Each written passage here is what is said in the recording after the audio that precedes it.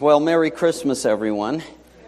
I should say have a blessed Christmas, right? Because blessed can be so whether you're merry or not, right? So, you all too tired today? Want me to pray and let you all go home? No, I won't. No. Somebody over here said, would you please? Oh, don't rile me up. All right, so I thought of several things because we were talking about Christmas traditions and things like that. So I do have a couple of Christmas traditions. One is every Christmas, my wife and I like to watch 2 films. We'll see who has listened to me over the last 6 years. 2 films that are a must-see every year. No, not The Princess Bride. Everybody knows that's an Easter movie, not a Christmas movie. What? And what other one? Christmas Carol, because I need to see George C. Scott repent. Because you know why? Because I see myself. Kills me every time. The other one is more jovial.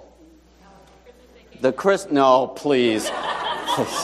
We just went from the sublime to the... Anyway. The Christmas Story. The Christmas Story. And today, Haley, I want to thank you. She was out shopping and found me these magnificent Ralphie socks that I am going to wear on our Christmas day, which is Thursday this week with my family, because my family will all get this. And I also want to say, can I go shopping with you since you have all the money? So those are really cool. My worship team was suggesting I should preach in these and, use the platform so I can go, so, that kind of a thing. Anyway, I will put those to work, I promise. I hope your Christmas is, in fact, blessed, and the good news about Chris is an encouragement, that he's doing okay. It's going to be a long trip for him back to health, and his family, of course, was quite distressed this last week. And some of us are in places where we're full of joy and abundance, and others are not so much, but maybe the Prince of Peace can be our portion today, right? We've been talking about Advent. We tried to join our more liturgical brethren, if you will, on the subject of Advent. And we chose this theme of His name shall be called from the Isaiah chapter 9 passage. His name shall be called, and we've done this through this whole series, remember? His name shall be called what? Wonderful Counselor, that our counseling preacher preached. What's next? Mighty God, our mighty British preacher preached that. The mighty God needed to save us from sin. That takes a mighty big job. What's next? Everlasting Father. Pastor Tim did a great job last week. And this week, the Prince of Peace. Now, I've been thinking about our Advent approach, and I feel like we maybe don't do enough. I got so into this, I really enjoyed it. And I thought about my childhood and where I grew up in New York City. And I think that, you ever heard the expression, timing is everything? Does anybody know what tonight is? Oh, some of you know, and some of you cheated because you saw me come in earlier. It's the first night of Hanukkah. And when I was a kid, all my friends in the neighborhood I lived down in the city were Jewish. They had Hanukkah bushes. I had Christmas trees. They had Hanukkah bushes. And nobody gets that. A Hanukkah bush, right? We used to have a wonderful time together. And I grew up with Hanukkah around me, dreidels and O Hanukkah, where is your menorah? And singing and dancing the hora. And don't ask me to demonstrate because it would be really ugly. But I thought I would continue for this week a little bit of celebration, thinking about that, and it actually ties into the subject this morning of Jesus being the Prince of Peace. And since tonight is the first night of Hanukkah, this is the Hanukkah menorah. If you don't know the story, I'm going to give it to you a little more expanded, but let me give you the short form first. There are these 8 candles, one in the center. The center candle is always called the servant candle, the one from which you light all the others. So I'm not going to use this modern contraption. I'm going to use this. And what happened was, in the old days of Hebrew history, before the time of Jesus, and there was something on the screen earlier about 400 years of silence, that in that period there was still war. And Israel was still caught in the middle of powers that were wrestling. And an event happened at one point where the temple was invaded by the enemy, and sacrilege took place from a Jewish perspective when a man named Antiochus Epiphanes, they were all struggling for power after, Alexander had passed away, and the powers were fighting. Ultimately, Rome came out on top, but in between were these Seleucid warriors, and Israel is in a location where it's constantly in the middle of warfare. And so Antiochus was determined to turn all countries into Hellenistic, Greek-like places. And in order to break the back, if you will, of the religion of Israel, he sacrifices a pig on the altar in the temple. Well, that's defiled, and therefore it can't be used. But back in the 167 BC, this occurred, and in 164, a group called the Maccabees pushed back against these powers and won the day. And Judas Maccabeus was the guy who won it, and he was the hero, if you will, of that time. And he went in and rededicated, the word Hanukkah means rededication. He rededicated the temple for the use of Yahweh and for the people of Israel to worship. There was only one problem. If you know anything about that Old Testament stuff, if you went through the daily Bible with us together, you had to have special consecrated oil to light the lamps, and the priests had to make that. It took time to do it. There was only enough oil for one day.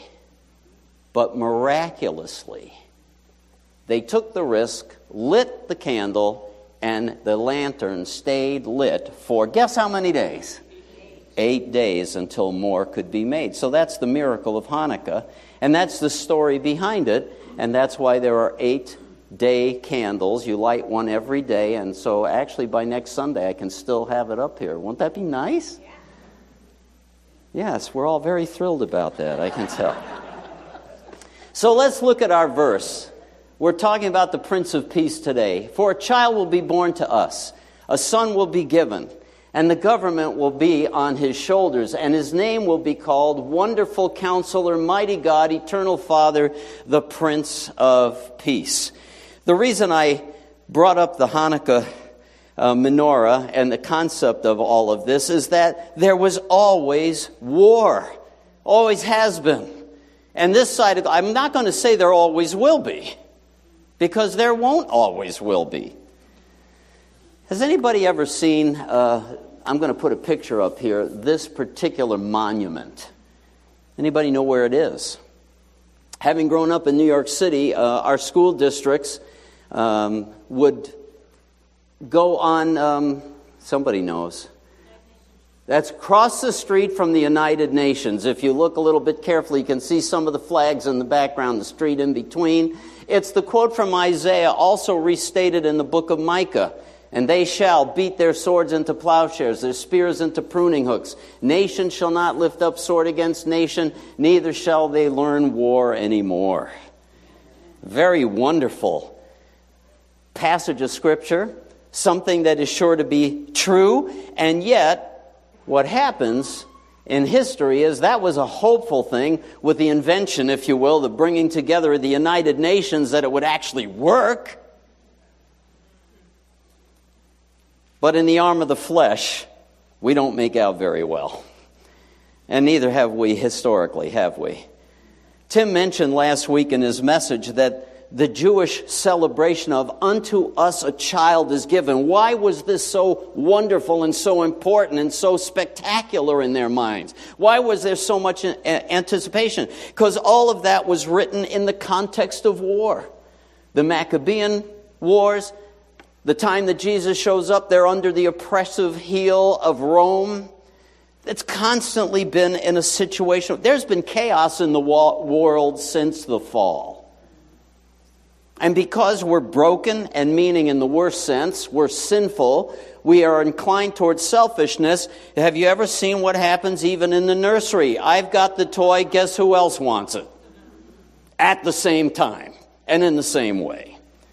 So the Jews were living with a hope, an expectation that someone would finally come and bring peace and deliver us. By the way, can I just say, is it any wonder that even the disciples who followed Jesus got it wrong? Oh, are you going to restore the kingdom now, Jesus?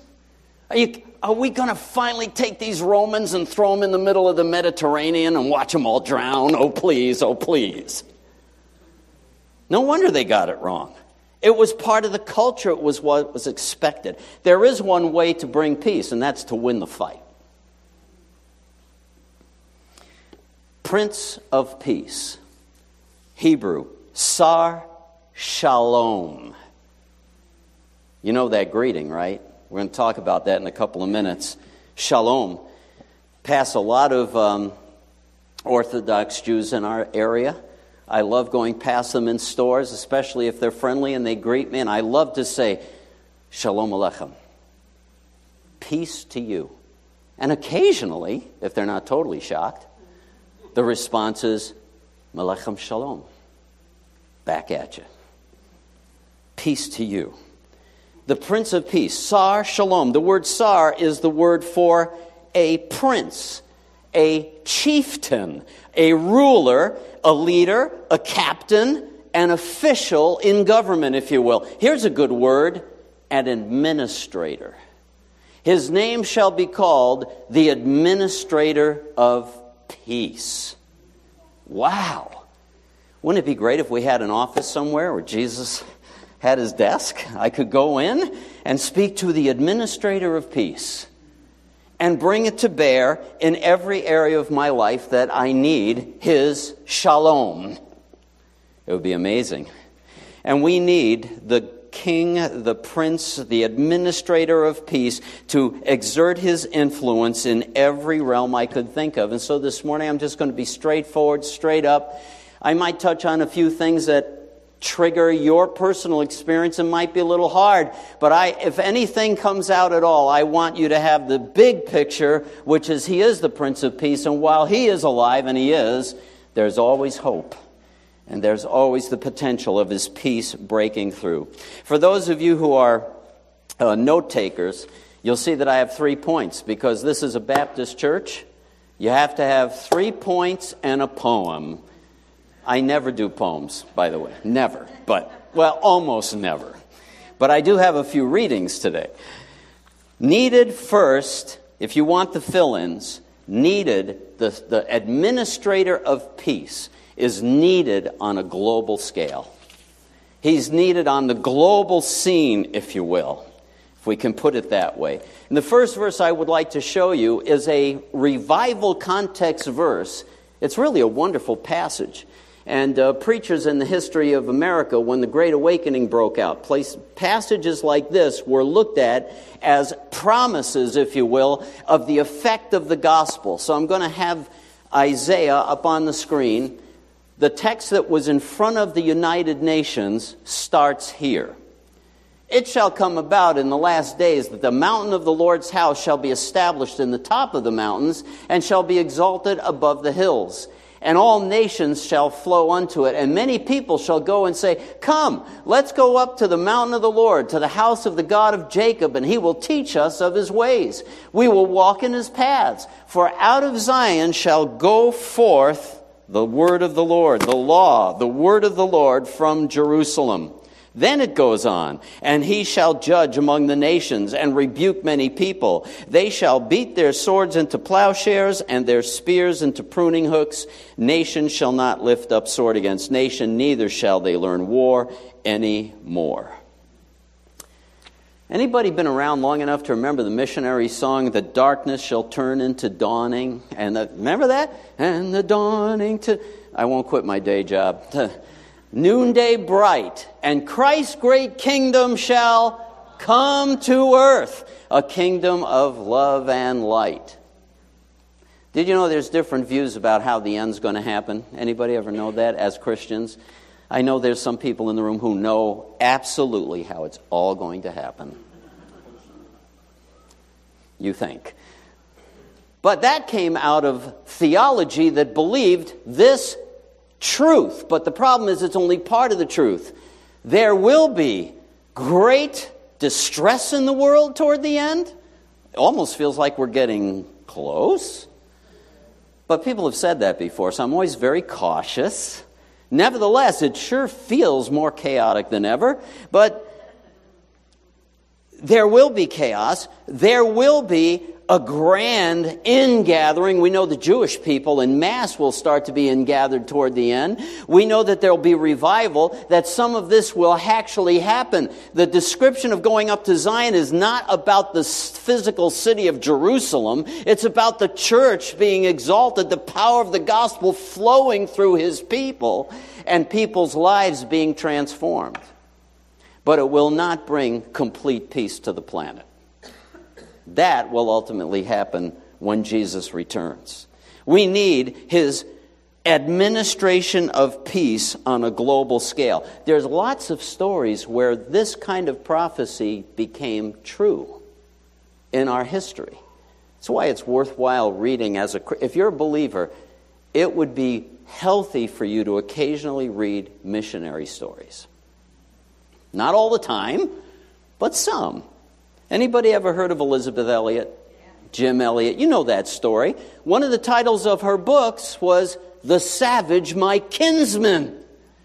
The people who murdered her husband came to Christ, and they became brothers and sisters in every full sense of that word. Stories of warring tribes being brought to peace, murder stopping, whatever it might happen to be. There are times that the power of the gospel, the administrator of peace, brings his peace to bear on a global scale. The year was 391 AD. Rome was being invaded greatly by the gospel. In fact, a child emperor was now a Christian, an emperor named Honorius. But guess what was still going on? Gladiatorial games. The culture accepted that as normal. Boy, isn't it interesting how culture sneaks up on us? This is normal.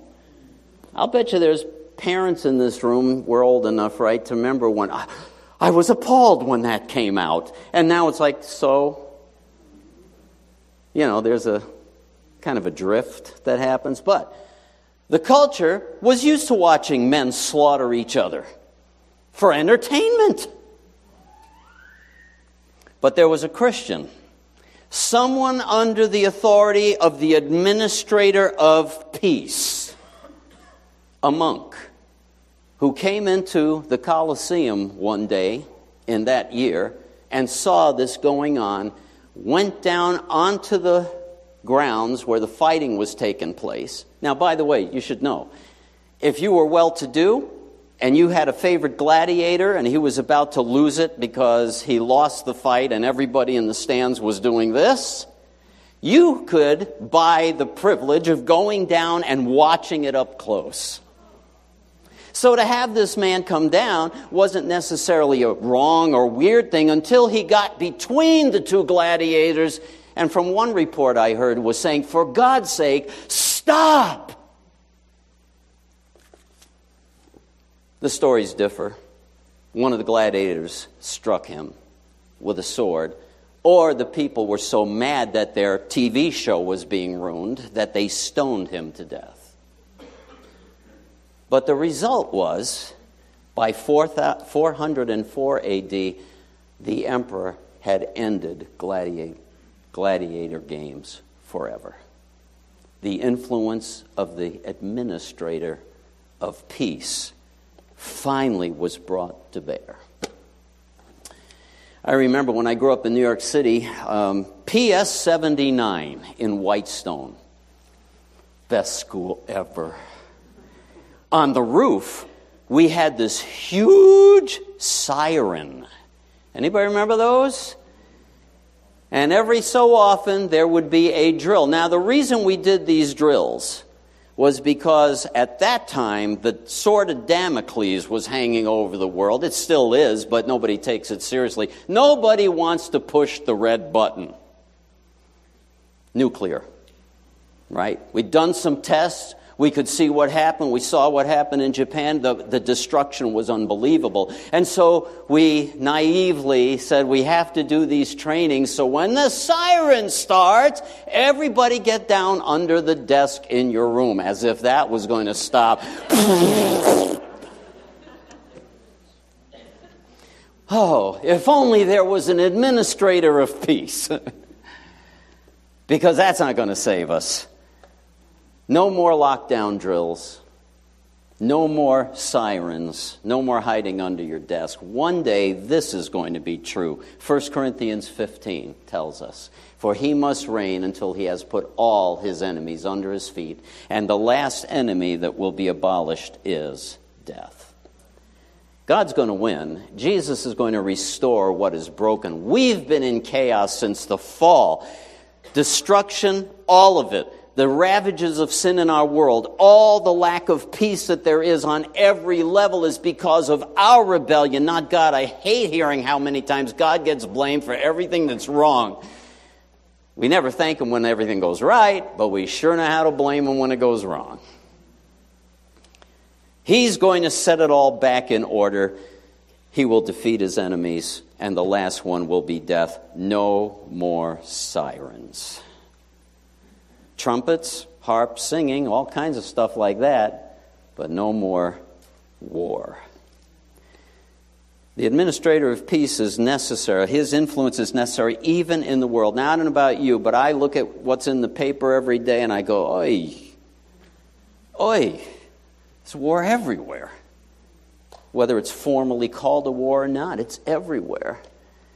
And I'll admit, it's too big. It's way above my pay grade to try to solve all that. But isn't it exciting when once in a while you see the administrator of peace work it out somewhere? That's kind of fun when that happens. Like Telemachus, the monk who laid his life down under the authority of the administrator of peace and ended gladiatorial combat forever.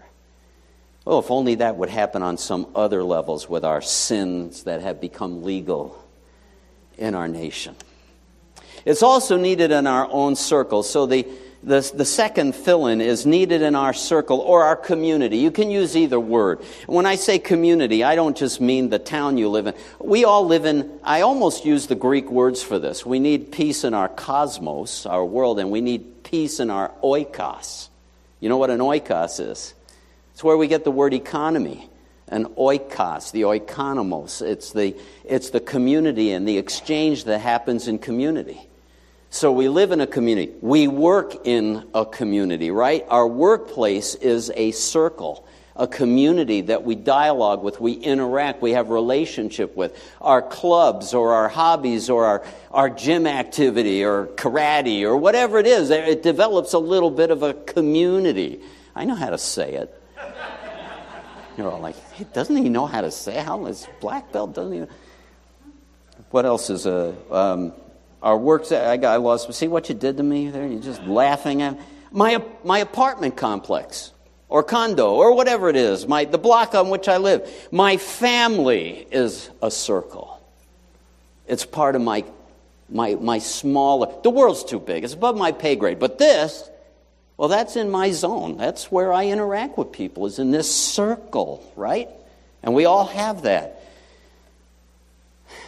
I'm going to curb my wife isn't here to help me curb my ADD today, so I'm working real hard on it. She's not feeling too well. So, interesting thing about the worlds in which we live. When I was a new Christian, I became a believer listening to Billy Graham on television. I've told most of you that. Those who are guests, that's new news. But I went back to the church that I had been raised to go to Sunday school in. Remember, I had gone to a church and I said all the right things and prayed the prayer and I got baptized in one of those baptistries. I mean, that's serious stuff, and became a member of the church. I was lost. I did not know Jesus Christ. I had not come to personal faith in Him. So I went out into the weirdness of the 60s and 70s, fill in the blanks as you are aware of, and if you're too young, then good. You don't know that. It was bad. And I met Jesus, and my life got turned around. I went back to my home church, and all of a sudden, everything came alive for me. What they were teaching from the Bible made sense. The Christmas songs were wonderful. They all made sense. I've said that recently again. There was a brother in that church who had been a police officer in New York City for 7 or 8 years. I can't remember, 6 to 8, somewhere in there. And God put His hand on him and brought him off to seminary. And we ended up catching up with each other in Denver at seminary. And he kind of became a mentor to me. And he had a lot of awesome stories about the workings of the Holy Spirit and God at work and seeing people know Christ and et cetera. And one of the stories came out of that home church in Queens. Because back then, there's movies made about these guys, Goodfellas and stuff like that. There was mafia activity. And there was a man in that church circle, in that community, that church, that circle of peeps who was in the business. And he got born again. And he wanted out of the business because he had really been changed by the administrator of peace. And you don't walk away from that very easily. All right, now I'm going to meddle a little. What's the last promise you laid hold of? This guy came across this verse in Proverbs 16. Isn't this awesome? When a man's ways are pleasing to the Lord, He makes even his enemies to be at peace with him. And some crisis happened where they came face to face and the collision took place and they finally said, just stay out of our way, get lost. And he was a free man. Makes even his enemies be at peace with him. Anybody here have any enemies? Oh, not me. I'm a good Christian. Who is the person that when I say their name, your stomach goes, there's your enemy. But he can do some remarkable things. If nothing else, he can give peace to your spirit to release them so that you're a free agent. It doesn't matter what happens to them. I mean, it does matter, but what do you do with it? Forgiveness, reconciliation, all of those things are workings of the Prince of Peace. I was doing math. I'm terrible at math. I don't mean I can't add 1 and 1. I know it's 5. But what I am saying is trying to remember when all this started, 1971, and I became a Christian. And I was processing that in a couple of years I will have passed 50 years of walking with Jesus. And thinking about my 35 to 45 years of ministry and observing family circles. That sounds like a cartoon. Family circles for all of these years and watching the swinging. I believe that we're infected with a thing it's a disease called pendulumitis. Ever heard of it? Pendulumitis? You have now, because that's one of my favorite words. I made it up. So if it gets famous and makes money, make sure I get a tithe at least. But pendulumitis. Oh, this is bad. We go way over here. Let's fix things this way. Now, here's the balance place, but we're way over here. Oh, no, this is too much way over here. This is not healthy. Right? Here's the healthy spot. Now we're over here. Am I making sense? Parenting especially is at risk for pendulumitis. So we go from total no boundaries, which, by the way, children accept their brain, their processing says, nobody cares if I crash into a brick wall. It's rejection. All the way over here, just do whatever you want, to all the way over here, don't do anything. By the way, that's interpreted as rejection too. I wonder why.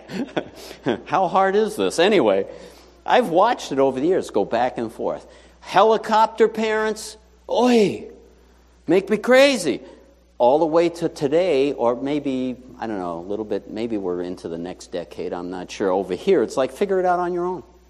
Just figure it out. Figure life out. They will. Not right, but they'll figure something out. And the result ends up that we have damaged, tragic home situations. I really want to speak into this in this coming year. I'll just give you a preview. This is for in-house people, visitors. Maybe you're off the hook, I don't know. Did everybody remember the depression seminar my friend Ray Lightcap came and shared?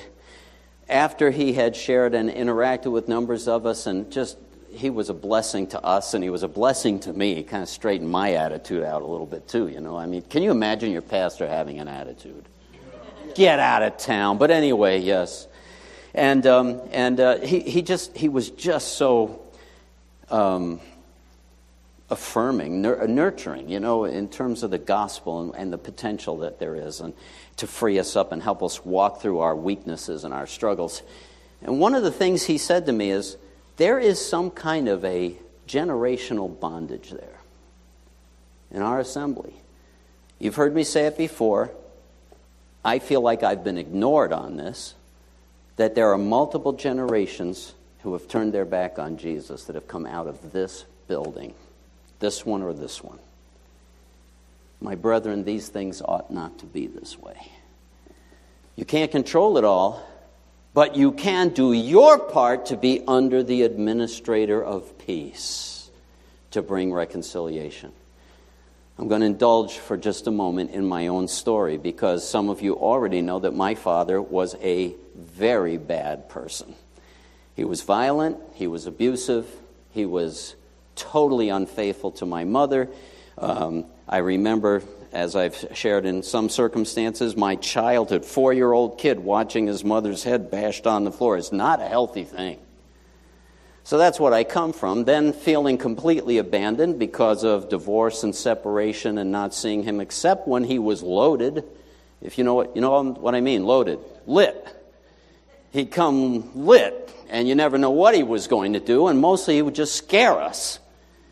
Oh, what a wonderful vision of the Heavenly Father who loves me, right?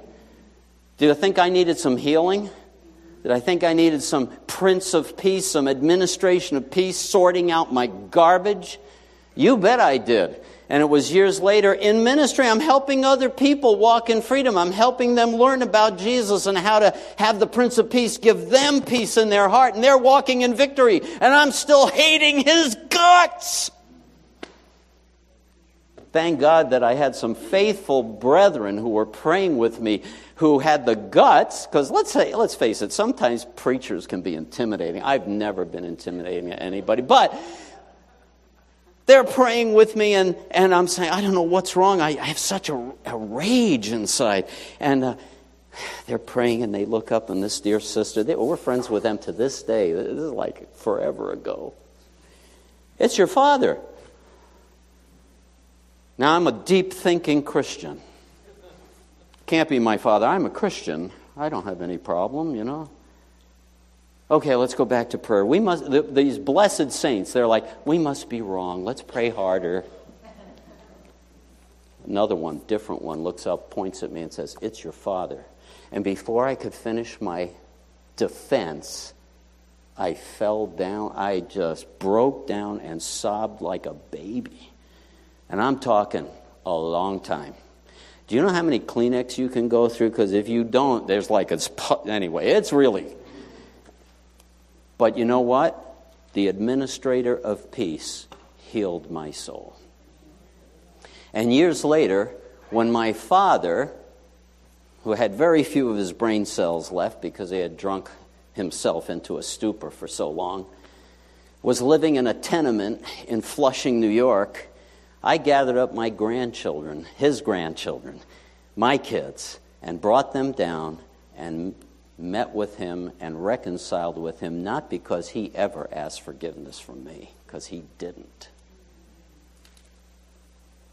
But when a man's ways are pleasing to the Lord, he makes even his enemies be at peace with him. I'm just wondering, is there some territory in your circle that the Prince of Peace should get some permission to start meddling? I believe it's a desperately needed thing in our generation, tragically, desperately needed to see the Prince of Peace have his way. I read this at least twice on my tenure of 6 years here, but it is so excellently written that not to read it again would be a mistake.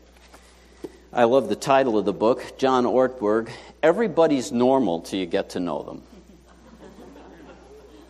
And all of God's people said, okay, there's at least, probably 80 Christians in the room. I heard that.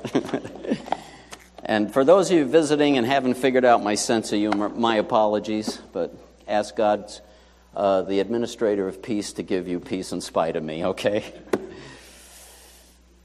Talking about this word, Sar Shalom. You may have seen synagogues named Beth Sar Shalom. That's what it's talking about. The house of the Prince of Peace. Beit is house, like Bethlehem, the house of bread. Bethlehem. Bet Sar Shalom, the Prince of Shalom. The Hebrew word is shalom. The Greek word is irene. We'll talk about that in a few minutes. But this concept of shalom, the peace that God wants to give to people, has to do with connection. It has to do with love. It has to do with a webbing together. Here's what he says. I'm going to read for just a portion if you'd follow along as I do. Try to imagine the old prophets, Isaiah, for example. His name shall be called the Prince of Shalom, the administrator of peace. The old prophets told people then and still tell us what such a state of affairs would look like if shalom prevailed.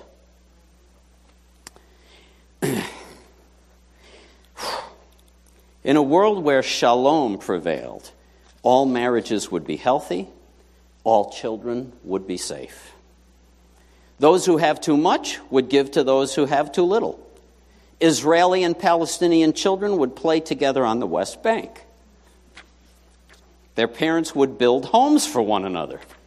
In offices and corporate boardrooms, executives would secretly scheme to help their colleagues succeed.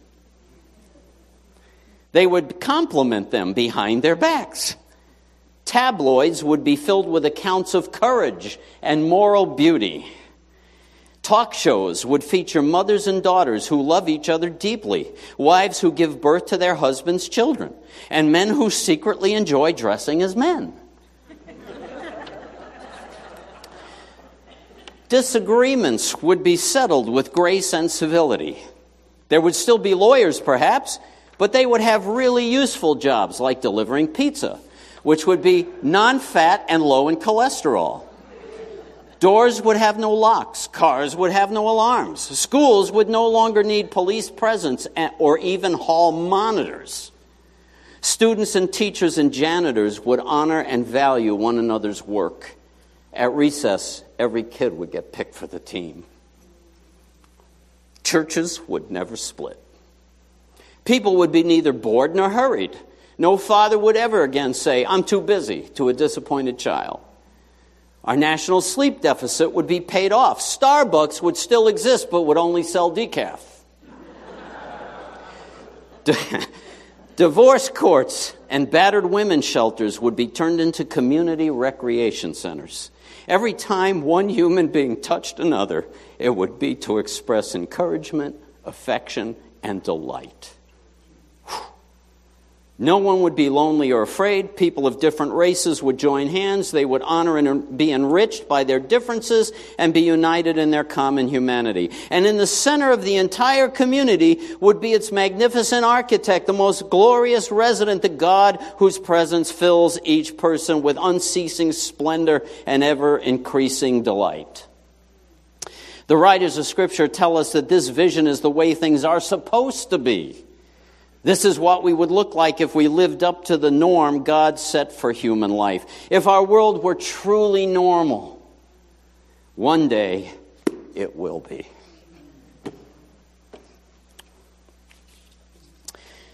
The administrator of peace on a global scale in our circle, also needed in our, anybody want to guess what the IH is? Our inner heart. Our inner heart. I've already touched on that to some degree, right? True inner peace. There's two dimensions. I've got two verses to show you. One is the first, where it all begins for the true Christian. Not that we can never experience peace without it, but not to the fullest extent. And that is, we need peace with God. I know Americans especially think they're amazing, and in some ways we really are. Think about the things that have happened in our history. Terrible things, but amazing inventions.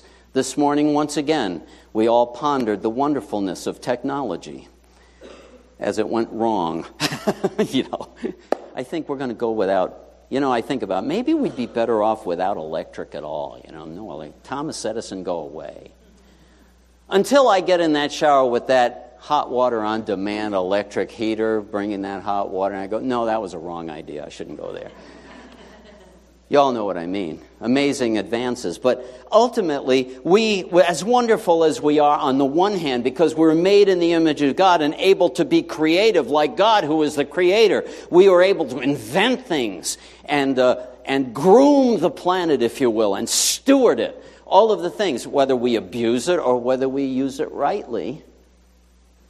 The point is, we still need peace with God. Billy Graham put out a tract. That was his 4 steps to peace with God, right? It was called Peace with God. That's the name of it. I remember it. Blue cover, white letters, Peace with God. Tells you how to have peace with God. Does everybody know what those 4 steps were? Listen how quiet it just got. God loves us. He wants us to be in relationship with Him. Number 2, yes, we're in trouble. We broke the rules. So, the problem is, and every religion, whether it believes in the living God who created and Jesus, His Son, or not, believes this much. There's some kind of higher power, and there's something broken between us. And that I have to do something to correct it. That's number 3. We can't correct it. Number 3 is God did it for us. He sent this baby into the world. Remember I said Christmas came in the context of war. In fact, one year and I think Ben mentioned it in prayer or something this morning, that one year we mentioned, as Eldred teaches in his book Born to be Wild, or one of those books, I can't remember what the name of it is, the date of Christmas, Jesus coming into the world, which was probably not December 25th, by the way, was a declaration of war. Do you understand that? God saying, I'm declaring war on the insanity of Satan's rule in this world. Taking my people, the people that I invented, into chaos in their minds and in their communities and in their global scene. I'm declaring war on that. I'm going to rescue it and I'm going to set it all right. Even though there are going to be casualties, oh yes there are, I'm still going to rescue. If you've been rescued and you belong to Jesus, you recognize you're not one of the casualties, and you ought to be saying, thank you, Jesus, right now. Because there's plenty of them. And His desire is to bring as many as He can with us into reconciliation with him. Here's what it says. Therefore, having been justified by faith, we have what? Oh, wait a minute. That's not it. Having been justified by faith, we have what with God? Peace with God. Peace is the opposite of war. It's the opposite of disagreement, division, dissension, unhealth. It's the opposite. We have now health. We now have reconciliation. We now have relationship. We have peace with God through our Lord Jesus Christ. Anybody know any Christmas carols? We didn't sing it this morning. One of my favorite, Wesley. He was an evangelist, right? And his brother who wrote the music. They were evangelists. Hark the herald angels sing. Glory to the new. Peace on earth, mercy mild, God and sinners reconciled. We now have peace with God through our Lord Jesus Christ. That's where you have to start. If you're here today and you've never met Jesus by faith, that's the fourth step, by the way. He's provided it. It doesn't do you any good until you go to the ATM and take it out for yourself. It's in your account. Go to the ATM. Put the little card in. You need the code number? It's this. Jesus, I'm sorry. Forgive my sin. Become Lord of my life. I want to follow you. Whatever you say, I'm willing to start learning it. You won't get it all right today, by the way. It's going to take a few weeks. That was a little joke. Sorry. Guys don't get out much, do you? Okay. In our inner heart. Peace with God, number one. But also the next step. Peace from God. I need peace from God. Boy, if there was ever a time in the world that we need peace from God. You don't want to miss the point. Peace on earth and mercy mild. God and sinners reconciled. God wants us to have peace with Him and peace from Him. It was really hard for me to kind of narrow in where I wanted to park on some of this because I've been brooding over all the chaos in our culture today, all the lies that are being shoved out as clinically right and all of this that are so off the mark and so damaging. And I don't want to park on any one particular thing because think about the opioid epidemic and the massive senses of rejection that children have, even in Christian homes, that they contemplate ending their own life. Broken relationships. Last week, Pastor Tim avoided getting too much into the broken relationship. I told you a story of broken relationship. I grew up in it. I'm telling you, the Prince of Peace is real. He's alive and He can change that. He can. But you know what? We won't let Him because I want to run it. I got this. I got this. The very first week, this one right here, this candle right here, this one was his sermon. Dennis Ashley, wonderful counselor. He'll give you the wisdom. He'll give you what you want. There's only one problem. You got to choose to submit to it. You got to choose to put it into. You got to go to the ATM. Take it out for yourself. Lay hold of that promise. When a man's ways are pleasing to the Lord, this poor guy that was getting out of the mafia, he makes even his enemies be at peace. And it happened. And I'm not saying it'll always have that kind of a happy ending, but you can at least get this part settled out. Inner peace within. Some of you are sitting here today and you know you don't have it. What are you going to do about it? He's available and He's alive and He's real. People are trying to find peace in every way possible. Mindfulness, hugging trees. There was an article this last week. I'm not trying to scoff at somebody. I'm telling you, my heart just goes, oh my goodness. Hold on to this tree. It was in the paper. Hold on to this tree. It's a therapy thing, you know. Now, float away on the wind like a leaf. I'm sure that was a transforming experience. And there's peace in every part of their life now. Not. Cannabis will help. A gender operation change will help. No, it won't. I was just reading, and now I am meddling with the culture. I am probably going to go to jail before I'm done. Not today, unless there's a spy in the room. Come on, bring it. Where are you? I was reading, digging on this because it stresses me so much, because I've seen people delivered. Some of you know our brother Gary and his wife, Melissa, who were here, who are living witnesses, trophies of grace, that the fact that our culture and the enemy is lying to us about who we are as created beings made in the image of God. And I was reading through the damage that is being done to people because they're not at peace.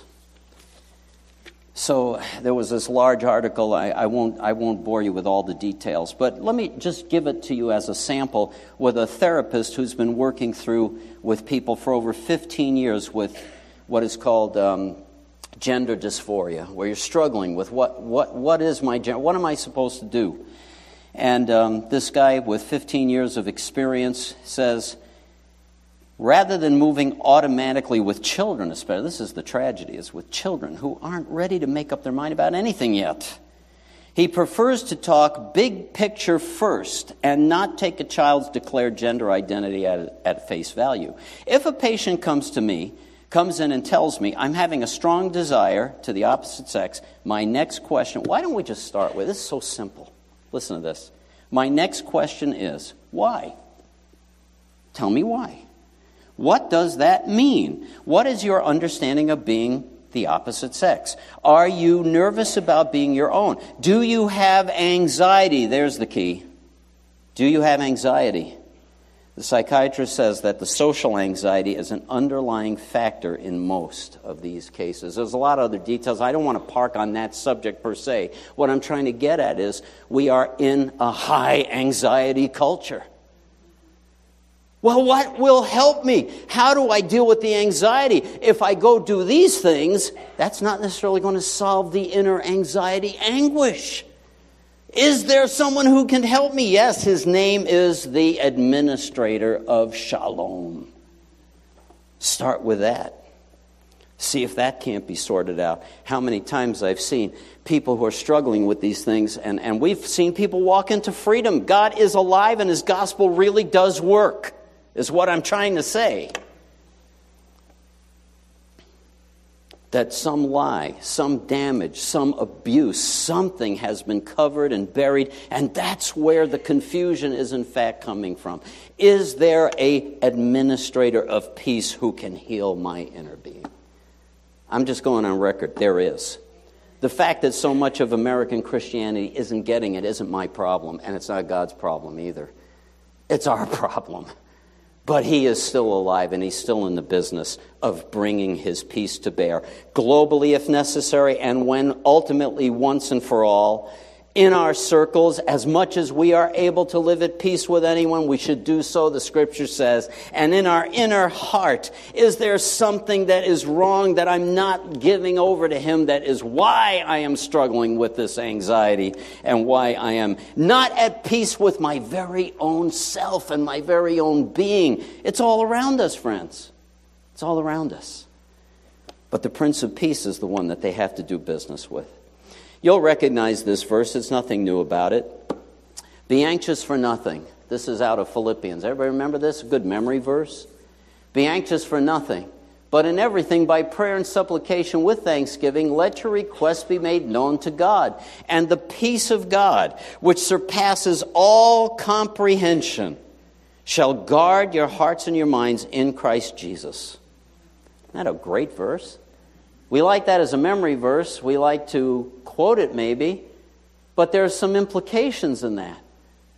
In everything, prayer and supplication. Supplication means I'm in need. It comes out of a sense of deprivation. And because I'm deprived of this, I need, and that's why I come to you. I need inner peace. I need to have some sane thinking about this area of my life. Prayer and supplication with thanksgiving, let your requests be made known to God. And the peace of God, which surpasses this irene, this opposite of war, this internal war, this inner division, this anxiety, it will be subdued It surpasses all comprehension. I thought there are 3 words you probably ought to know about this verse. 1, it surpasses. It's more powerful. It excels even the thought process. Ever have peace in spite of the circumstances? In other words, the circumstances feel wrong. But for some reason, I have peace. How do you explain that? It surpasses all comprehension, and it shall guard your hearts and your minds. Same word that is used in a prison context where the inmates are held down under control.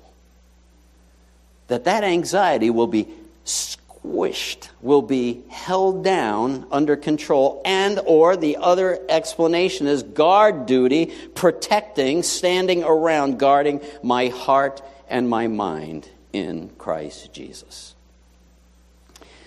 So it's more than just saying peace, you know. Remember that fantastic spiritual movie, Napoleon Dynamite? Kip, don't be mad at me, Napoleon, just because I've been chatting with babes all day online. I'm sure that there's a beautiful babe for you out there somewhere. Peace out. Peace out. You know what? I know, I shouldn't bring up such sublime cinematography, but you know what? It doesn't matter whether there's a beautiful babe out there for you, Napoleon. It doesn't matter. The peace of God, which surpasses comprehension, can guard your heart and mind right now and transform it, working in your life. A restful disposition, at peace with myself, settled, and peace with God. The Prince of Peace, the administrator of Shalom. Can I just ask a question? You say you belong to Him. Has it made any real difference? Are there evidences of this peace at work? Or is there some step you need to take to give Him permission to move in on some turf? And if you haven't put your trust in the Prince of Peace, it's not an automatic that you have peace with God.